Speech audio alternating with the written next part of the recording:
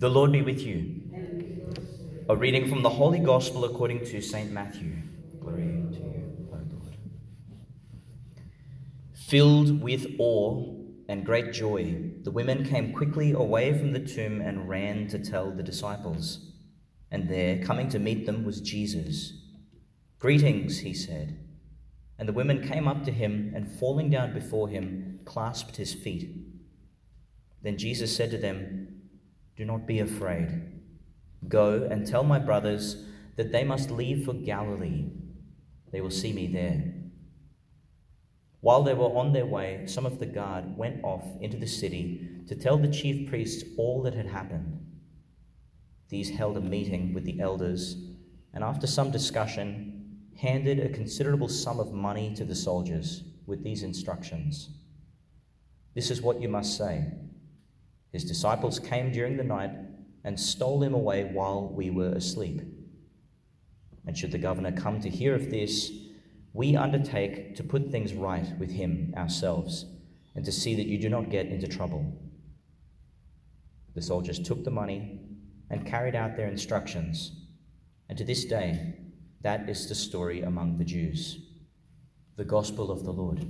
Praise to you, Lord Jesus Christ. Well, that's a different story to the one we know, isn't it? That's not our story, nor is it the truth. I always say this, and forgive me for saying it too much, but I love the way that liturgy just drives our attention to the next thing. What are the opening words of that first reading we heard? On the day of Pentecost. That's where we're going. Resurrection has been achieved. Life is now changed forever, and we receive the gift of the Holy Spirit. You know, I want to say something that I guess gives us an affinity with our Jewish heritage that we come out of, because this gospel and other passages can lead us to sort of look down our noses at our fathers in the faith. The Christian faith is born out of the Jewish heritage, and we believe really what they believed. And one thing that we believe that they believed is bodily resurrection. Bodily. Touch your arm. That's going to rise. That's going to be resurrected. Not just your spirit, not just your mind, not just some airy-fairy thing that kind of lacks some reality. Your flesh. The Jews from of old would honor the bodies of their deceased forefathers. Think of how they would take the bones of Joseph and bury it where he requested. They didn't just leave it to rot. The bones were, I suppose, the most honoured and prized part of the human person in this world. And they would retain those bones, they keep them safe in the hope that in the fullness of time, their spirit would come back to be re-infused with a resurrected body, a glorified body. The Jews, for the most part, believed this. There were schools that didn't, like the Sadducees.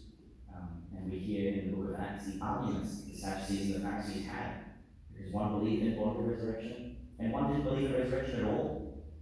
And yet they were both Jews. Jesus, I guess, endorses that Pharisaic school of thought that no, the body will rise. And in fact, I'll show you. I'll rise bodily. It says the women came and they clasped his feet. Physical presence, risen from the dead. Let's hear these words from the Catechism, just so that we are really on the same page about this. Because this is the faith that allowed people to live and to die. This is from paragraph 988 in the Catechism. The Christian creed, the profession of our faith in God, the Father, Son, and Holy Spirit, and in God's creative, saving, and sanctifying action, culminates in the proclamation of the resurrection of the dead on the last day and in life everlasting. It goes on to say, we firmly believe and hence we hope that just as Jesus is truly risen from the dead and lives forever, so after death the righteous will live forever with the risen Christ, and he will raise them up on the last day. Our resurrection, like his own, will be a work of the Most Holy Trinity. It then clarifies the term flesh refers to us in the state of our weakness and mortality. The The term resurrection of the flesh, a literal formulation of what's in our creed, means not only that our immortal soul will live after death, but that even our mortal body will come to life again. Belief in the resurrection has been an essential element of the Christian faith from its beginnings.